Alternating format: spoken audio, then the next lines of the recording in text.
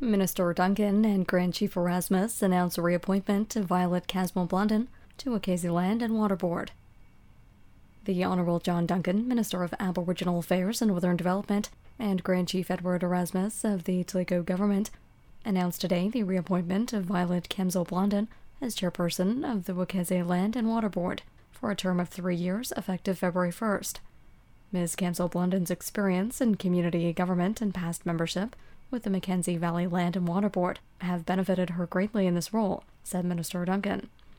We are pleased to reappoint her to a third term as the Chairperson of the Wek'èezhìi Land and Water Board.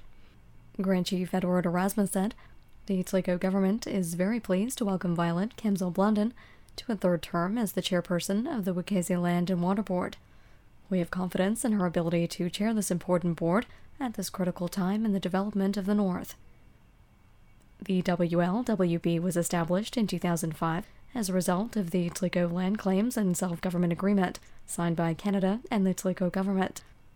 The WLWB is a regional panel of the Mackenzie Valley Land and Water Board and is mandated to regulate the use of land and water and the deposit of waste in the Wek'èezhìi area.